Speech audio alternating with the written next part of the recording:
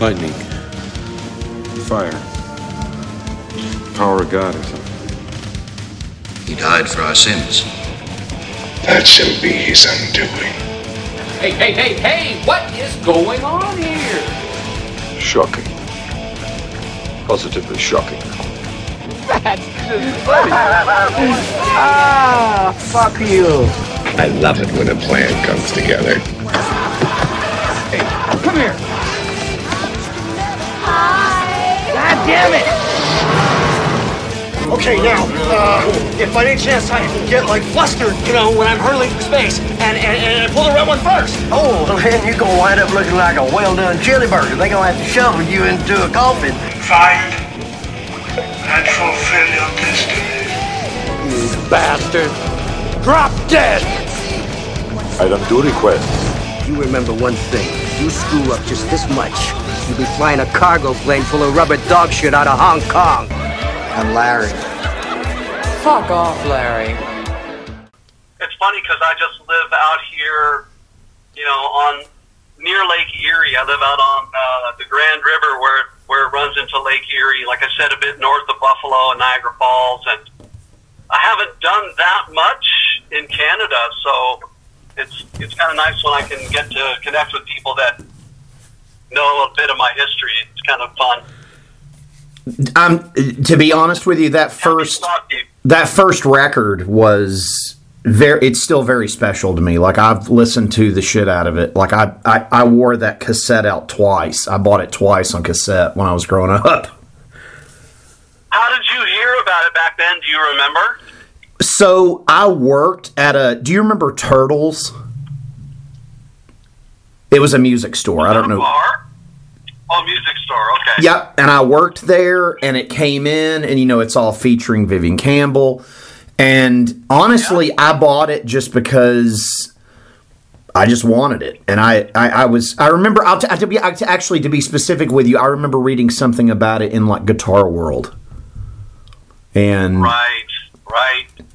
And there you go. Yeah, I mean, so many people would say the same thing, right? Of course, Vivian, obviously coming out of Dio and Whitesnake. Sure. I mean, he was still a Whitesnake when he joined our band, basically, right? So he was producing our demos and loved the music and asked if he could join Riverdogs, and we were like, yeah, sure. We thought he was a great guitar player. He's one of the best, to this day, but also just a beautiful person. Right. Such a great guy. And we were like, we'd love to play with this guy. Right. So, yeah, but so many people obviously heard about us through, like, the guitar magazines, that kind of thing, or else record stores, yeah. So a little of both for me, but yeah, and I'm sorry to lead with that, but I just wanted you to know how much I love your vocals and I love the record, and I'm a fan of the band. So, man, I appreciate hearing it. Have you heard all of the New Truth? Yes, it's amazing, and I'm excited to talk with you about that today. Awesome. Yeah. Okay. So perfect. So for Cross Country Driver, how did that come to be for you? It was as the pandemic, as some businesses were getting shut down. I had talked to James Harper before that, and he's from Boston, the city, not the band. Right. And he had reached out to me, I think, before anything was locked down or anything, but just a guy said, hey, do you want to maybe write a couple songs? Could I send you a couple song ideas?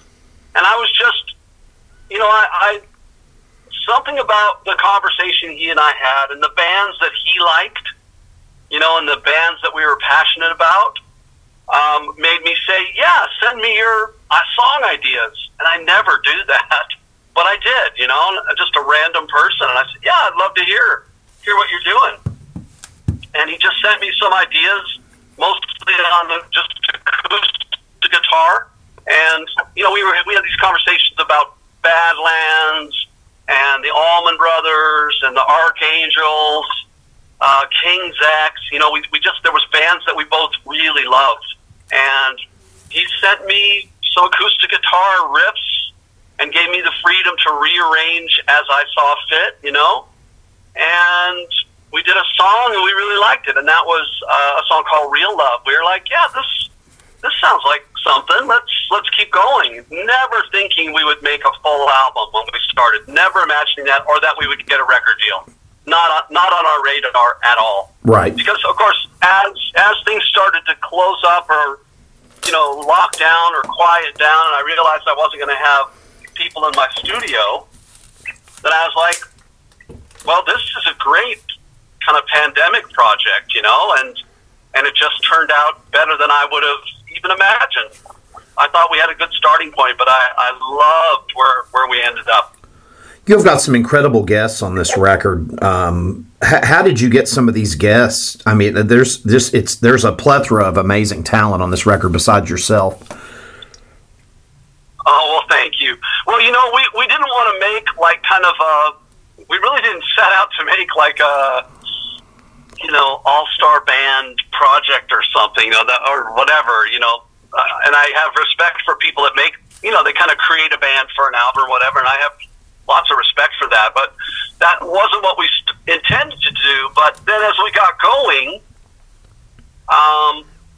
we wanted to get some input, and we sent a couple of the first songs to Nick Brophy from Riverdogs, who's a great mixer, and we asked him if he'd be interested in mixing. Awesome. And he said he would. Yeah, so then it just kind of built from there. Then it got to like, a song where, one of us said, it might have been me on the first time it happened, was, God, wouldn't it be great to get Greg Chasen, the bass player from Badlands, on this song? Right. Because we didn't have a bass player, I was playing some reference bass, and, and it was like, wouldn't that be great? And that's when we really started moving forward with who would be great on this song, Right. And so I knew Greg Chason, obviously I know Vivian Campbell from Riverdogs, who played and sang on a song with us. And then James knew like how to get a hold of Doug Pinnick, kind of through a friend of a friend. Very cool. He knew Mike Mangini. Amazing. And, so it was, and you know what? Like, it wasn't about, we didn't have any like budget. We didn't have a record company or a management company backing what we were doing. And we just asked people like, hey, would you want to play on this? And everyone said yes. Everyone that we asked said yes. And put their hearts into it and sent us tracks. We didn't really start adding people until we had started getting some drums happening. Uh-huh. Because up to that point, the songs were kind of leaning more towards kind of acoustic rock or something, Right. Acoustic Americana rock or something. But then I asked my son, who's a great drummer, to come in and do some. Yeah, thank you. Well, I can't really take credit for it, but it's all him. But I asked him to come and help me arrange some of the songs, because James would send me ideas and riffs, and I got to choose. Oh, this could be a chorus or this could be a verse, because I'm inspired to sing it that way. And James just said, "Yeah, man, total creative freedom, go for it." And then I asked Xander to come in and just rock out with me in my studio, and that's how we arranged the songs. But it started getting heavier then, because he's a beautiful, like, subtle drummer, but he loves to rock out, and it just took the whole project heavier, And then it was like, well, let's ask Mike Mangini to play in a couple songs, and it just kind of grew from there. So we're so fortunate, honestly, the way the thing came together. I feel so fortunate that we got to this end point that we're at now. It's amazing. Yeah, it's incredible. What about Vivian? Have y'all just stayed in touch throughout the years? Did you just reach out to him like, hey, do you want to jam on this? Or always. Vivian and Mark Danzeisen, the drummer from Riverdogs, and Nick Brophy and I, we have always been in touch. Awesome. Since we started playing gigs backing that first album, the debut.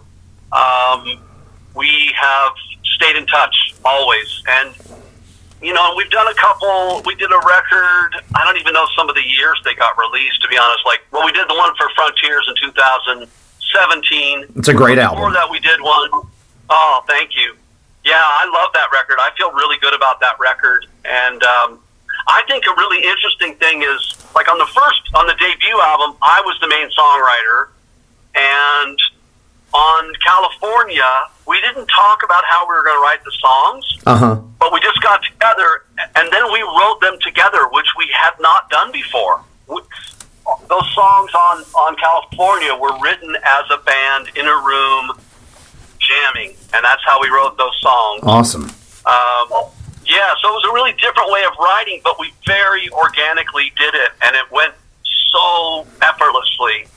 And Xander and I wrote American Dream and The Revolution Starts Tonight, the first two songs in the album. Nice. I just wanted to bring something to the first songwriting meeting, session with the band, but we didn't have any problem writing songs with the four of us in a room, starting from nothing, starting from Viv, me going, I'm making coffee, and I hear Viv noodling on his guitar. I go, what's that? He goes, I don't know, just something. I had this on my phone. I had saved it, and I was like, what the hell? What is that? It's so cool. And then we wrote 6 songs in a week doing that, and then we got together again and wrote another 6 songs in a week. So wow.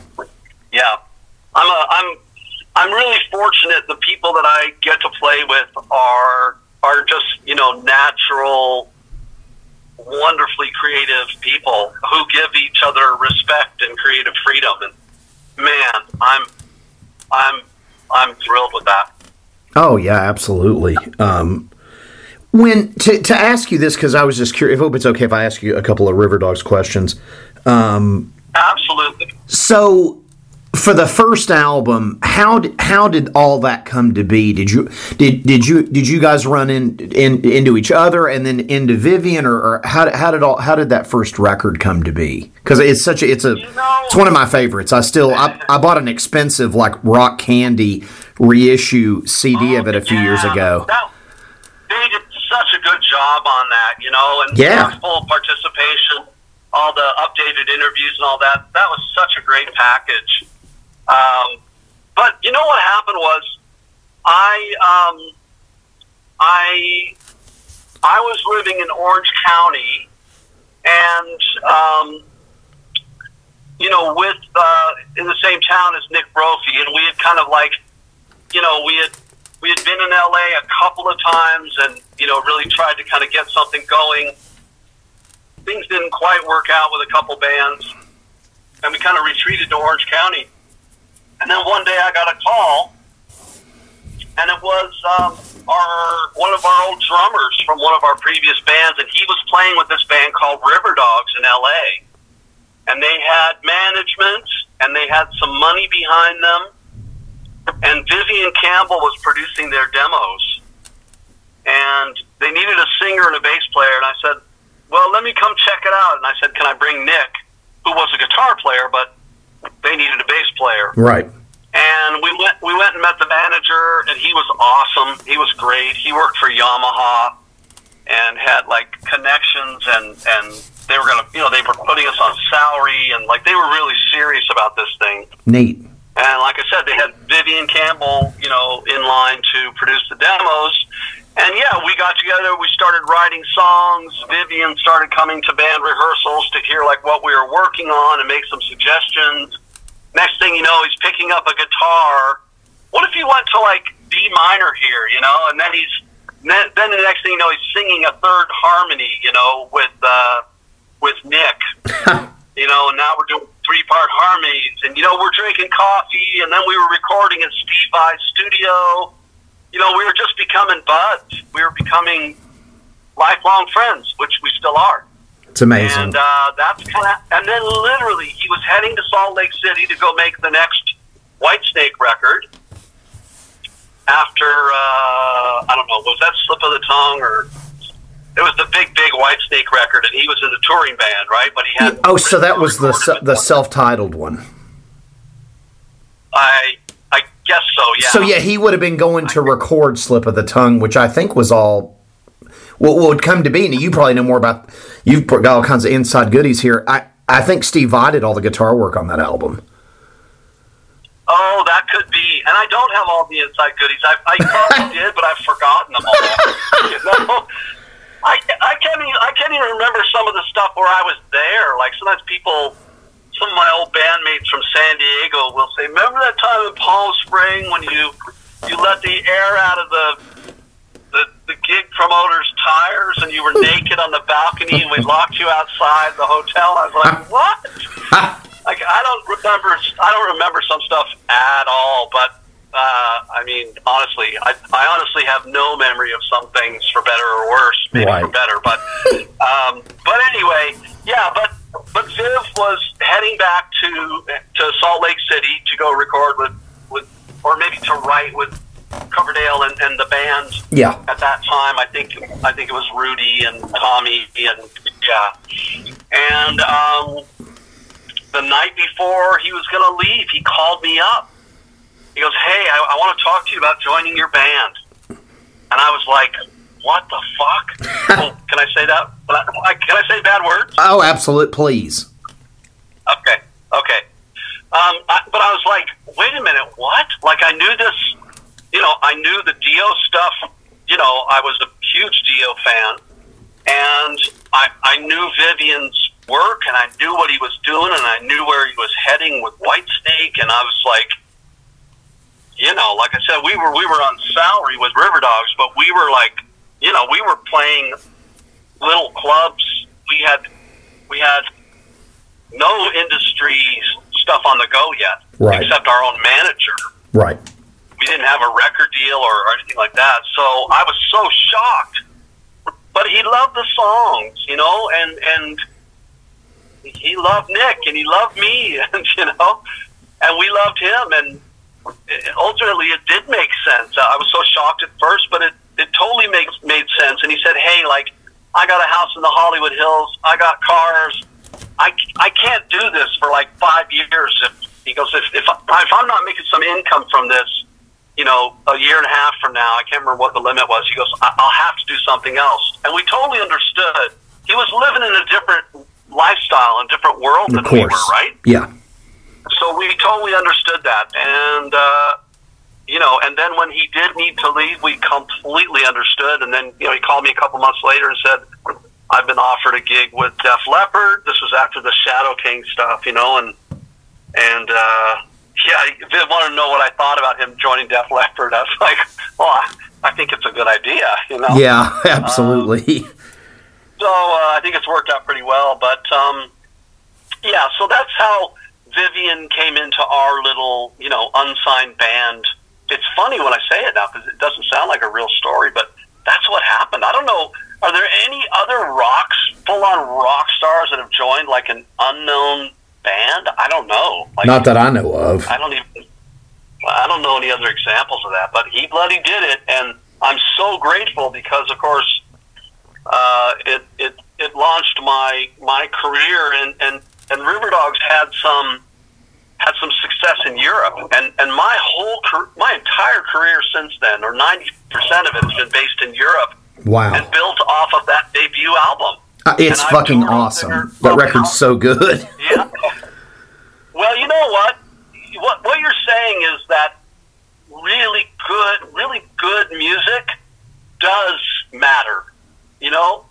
I think that's kind of what you're saying. Absolutely. Anyway. That's how I interpret it. And I agree with that 100%.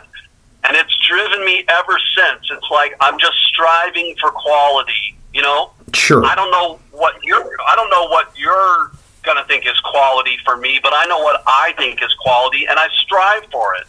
And I think it's worth something. I'm not rich. I mean, I'm relatively rich. I have a house and a car, but I don't have money in the bank. Like, I honestly don't, and my wife and I are happy, and my kids are happy and healthy, and I feel like my little career path has been brilliant. I just hated when the record came out. It felt like, and I wanted to ask you a little bit about this, but it felt like this amazing record, I get my hands on it, and then grunge hits, and it kind of got swept. It got swept with. I mean, it did. You know, it felt like it got. To me, I would love to hear your thoughts on this. It felt like the album kind of got, you know, pushed away because it's like, oh, we've got to promote, you know, all this Seattle stuff. So. Well, you nailed it, my friend, and I'll tell you this to me is the example of exactly what you're saying. Like, you frickin' nailed it. So we had our first single out, which was Toy Soldier. Love it. It was like, you know, one of the most added songs on radio, on whatever our genre would have been then. I don't know what it was called then. I can't remember what charts that was, but you know, whatever, basic rock radio. Sure. Let's just say, or adult radio. I can't remember what it was, but anyway, we had, you know, a song that got added on a lot of radio stations, and we had DJs that loved us and programmers that loved our sound, and we got such great industry response. It was amazing. And I remember we were playing a show. We were getting ready to release our next single, and I can't remember now if it actually got released. That was I Believe. I think it got released in Europe. But anyway, we were getting ready to like release the next single. Right. It might have been the second or the third single. And we had dinner with the new president of our label, this guy, Richard Griffiths. And he had taken over. We had been signed by, oh my gosh, I'm going to blank on his name right now. That's so terrible. The gentleman that signed us. Oh. The one that signed you to Epic Sony or whatever? Yeah, it was, the label was really, it was like a boutique label. Epic Associated, it was called. Oh, Tony Martell. Nice. Tony Martell, amazing guy.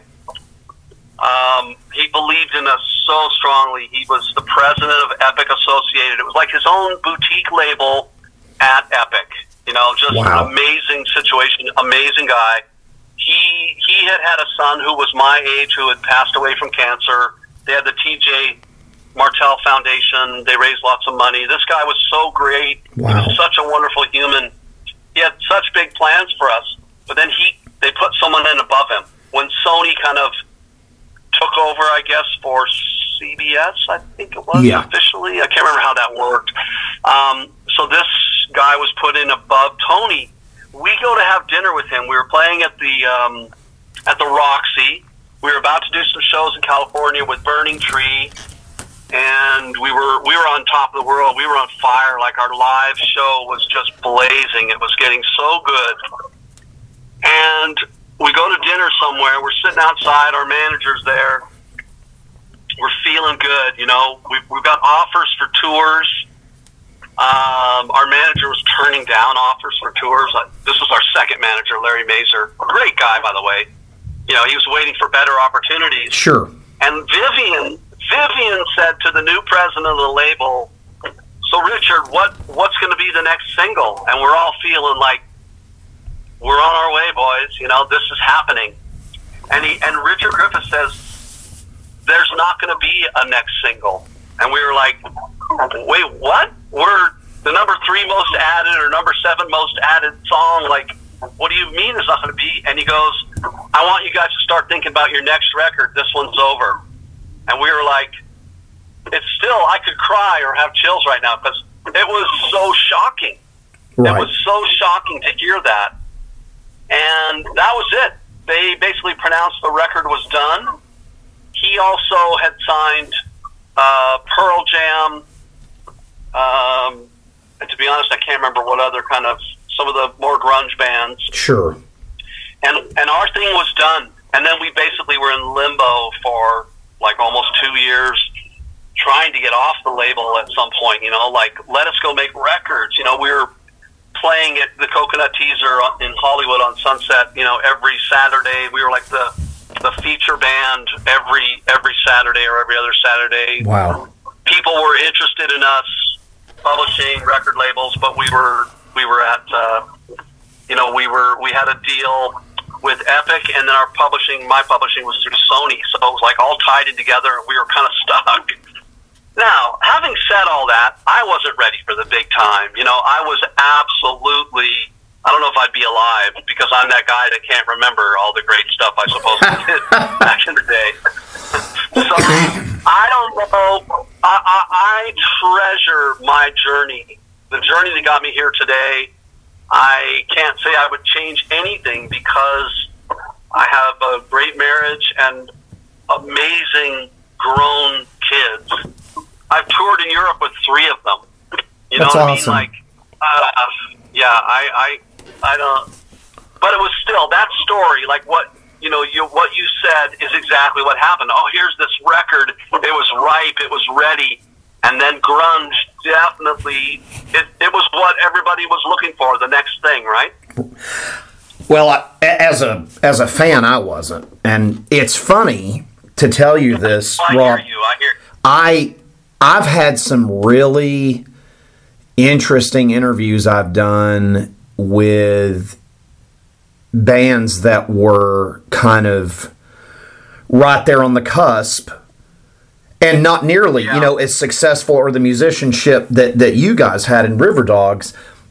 And to watch any band that I liked, and because it like changed for me overnight, and I was not a subscriber of the grunge stuff. And I'll tell you again, and I'm not trying to, be raunchy. I'm kind of a raunchy kind of guy on my podcast, but Dave Grohl is like the most marketed human being on the planet, and that guy acts like he's punk rock, and it's like, that guy's responsible to me for killing off a lot of music that I loved.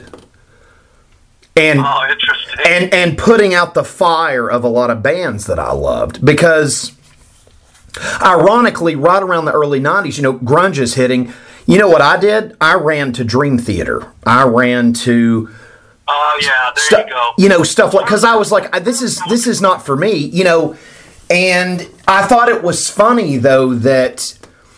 And again, it's nothing really about Kurt Cobain, but I think it's so funny that Dave Grohl is so commercial, but yet he acts like he's this punk rock guy, and it's like, you're not. You were marketed like the biggest band in the world, and you've used that to, good for you. You made it, work in your advantage, but you also put out a fire of a lot of bands that I loved. So. Well, I think I can't argue with what you're saying, and I have to admire people that have found a way. Sure. Whatever their hook is, I'm a punk rocker at heart, or whatever it is. I'm sure I've done my share of that. What's my niche? When I came to Canada, I was like the sensitive singer-songwriter with a cowboy hat and tattoos and long hair, and that was really different here then. Sure. So I had like immediate success playing like music festivals and stuff, but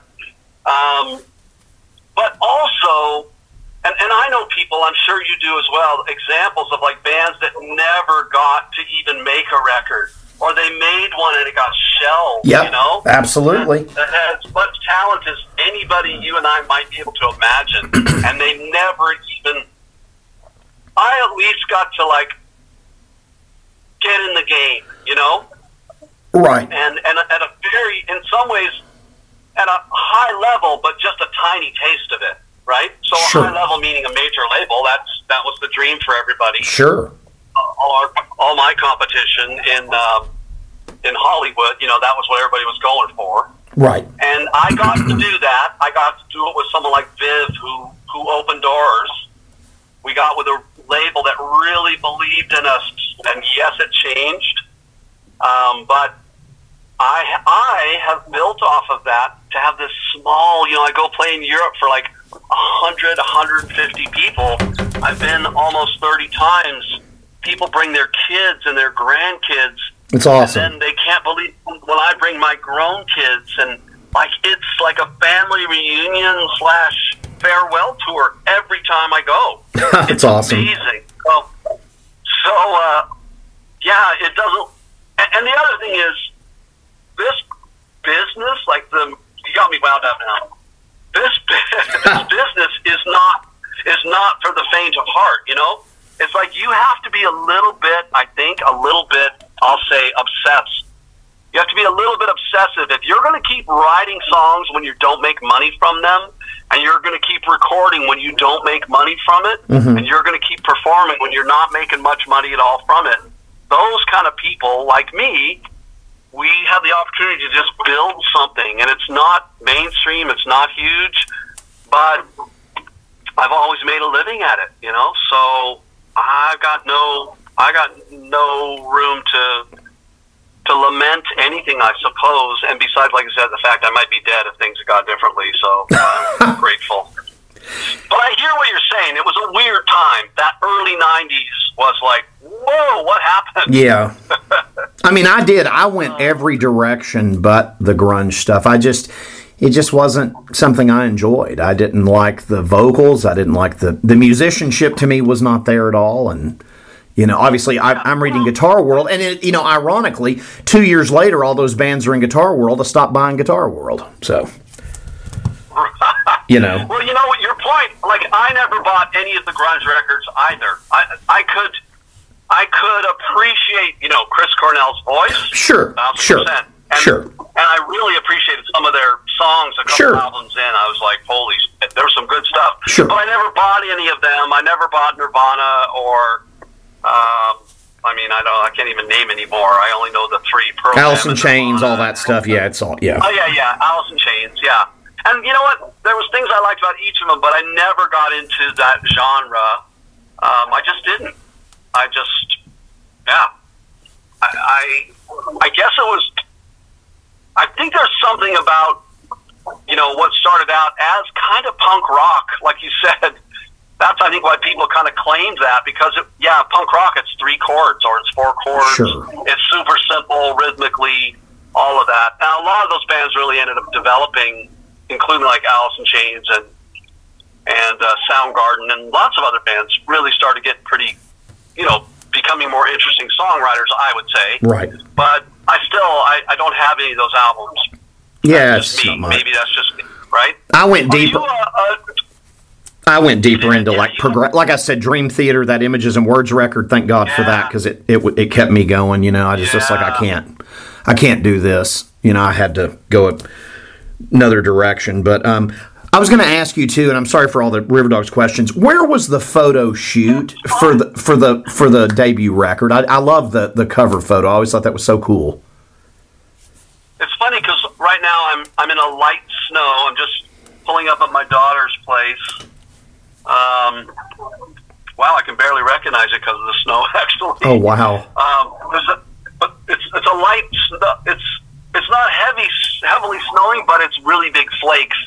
But that was out in the what do they call that? It's like the high desert outside of LA. Oh my gosh. Not Palmdale, but it's out like in what's called the high desert. It's east of LA, basically, you know? Yeah. And we went out to the desert, and it snowed while we were out there. And, like, that was so unusual at the time. It's like, it's snowing out here. And we thought that's probably a good sign. I don't know if it turned out to be one. But anyway, yeah, we were, I think it was like, gosh, see, my memory sucks now. Wow, you're asking me hard questions. Sorry. No, you're not. This is great. It's good for me to use my mind sometimes. But I think it was like out towards like, it's on the way to like, I think Joshua Tree National Monument, but it's just outside of LA. It's probably an hour outside of LA. There's like 29 Palms and some of those kind of areas up there. It's kind of the meth capital of California out there, actually. Yeah, it's very, it's actually, I think when we shot the music video for American Dream for that California album, I think that was kind of on the way out there as well. Oh, wow. But yeah, it was fun. We got like, you know, I got to buy I bought like 40-year-old cowboy boots for $270 for that photo shoot. It's awesome. You know, we got to like buy like expensive gloves and stuff and hats that we never even wore, but we had like a budget, and we got to, it was kind of fun, you know, just like buy some cool leather gear, some belts and stuff. Yeah. I always loved the photo. It just encapsulated that record for me. Yeah, that photographer, I think his name's Ethan Johns. Mm-hmm. And he was like a fashion photographer, actually, more than like a rock photographer. He did a great job. We were going for something, yeah, we were going for something different, you know? Well, you did. I mean, the sound was fresh on the record. I can't stress you how much your vocals incredible. The musicianship, obviously, it's incredible. Love the cover photo. Yeah, and y'all achieved it. I mean, what a perfect package for an album. Wow. And thank you. I mean, and to be honest, at the end of the day, we all felt we had achieved it, what we set out to do. And then, you know, and it was really difficult to make the record. We had to fire our first producer, Michael Frondelli. Oh, wow. And bring in a guy named Jeff Glicksman to finish the album. Right. Because we just had big problems. And 30 years later, it was so beautiful. Michael reached out to each of us in the band and just said, hey, man, I was going through a crisis in my life, and I feel like I really made it hard for you guys to make a record. And he apologized, and all of us were just more than, we welcomed the chance to say, man, cheers, brother, like, we forgive you, you know, and we didn't forgive him as a band or something, but, you know, just to say, hey, we've all been through shit and caused trouble in relationships and situations, and it was hard to make that record, but we all felt that the end result was badass. We did. I remember like having a listening party with the label there, you know, and everyone just kind of looking around like, this is really different, isn't it? This is something. You know, we felt like we had done something, and it was what Vivian heard in us. Like Vivian heard something and thought we had something special, and then he brought his beautiful approach to it, and it did become really special. So I'm so grateful to hear you say this. You know, so many years down the line, it's incredible. What you're saying is what we thought we did. You know, and you did, and it did make it really weird when we were told our record was over. It was time to start thinking about the next record, and we were like, you know, only a couple months in. Like, right. It was quite bizarre, but then in the long run, you know, then what happens is then Vivian leaves, and then you find out who are your fans, who are your supporters, who are your friends. Right. You know, and then, my publisher reaches out and says, hey, you know, could we they offered me $30,000 to, like, share with our drummer Mark and Nick Brophy, the bass player, because it was just the three of us, and we were trying to figure out what we were going to do next. Right. And they reached out to me and said, hey, could we give you like $30,000, you know, just for you guys to write some songs? And, you know, like we had so many people then, Len Fagan, who was the booking agent at the Coconut Teaser, who again made us like one of their house bands when we were in limbo with the label and our record was over. Right. So many people reached out and said, man, we love what you do, and is there anything we can do to support what you're going to do next? And like, I'll never forget. And of course, a bunch of those people I'm still friends with. I still work with them. Rob, this is going to hang up. The Zoom call is going to end. I can't thank you enough for doing this. Kids, pick up Cross Country Driver, The New Truth from Frontiers Music on March 17th. Rob, thank you so much. I didn't mean to cut you off. I could talk to you for hours. This thing's going to hang up on us. Hey, thank you, brother. Let's talk again, okay? Dude, I would love that. I wish you all the best. This record's incredible. Thank you for all the Riverdogs stuff. Thank you for your time today, and I wish you and your family the very best. Cheers, my friend. Right back at you, okay? Cracker Jack timing, Wayne. Total concentration. You ready, Jack? I was born ready.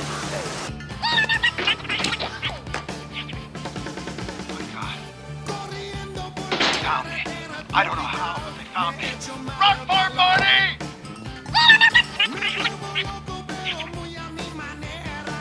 Oh my God. They found me. I don't know how, but they found me. Run for Marty! Doc, take us out.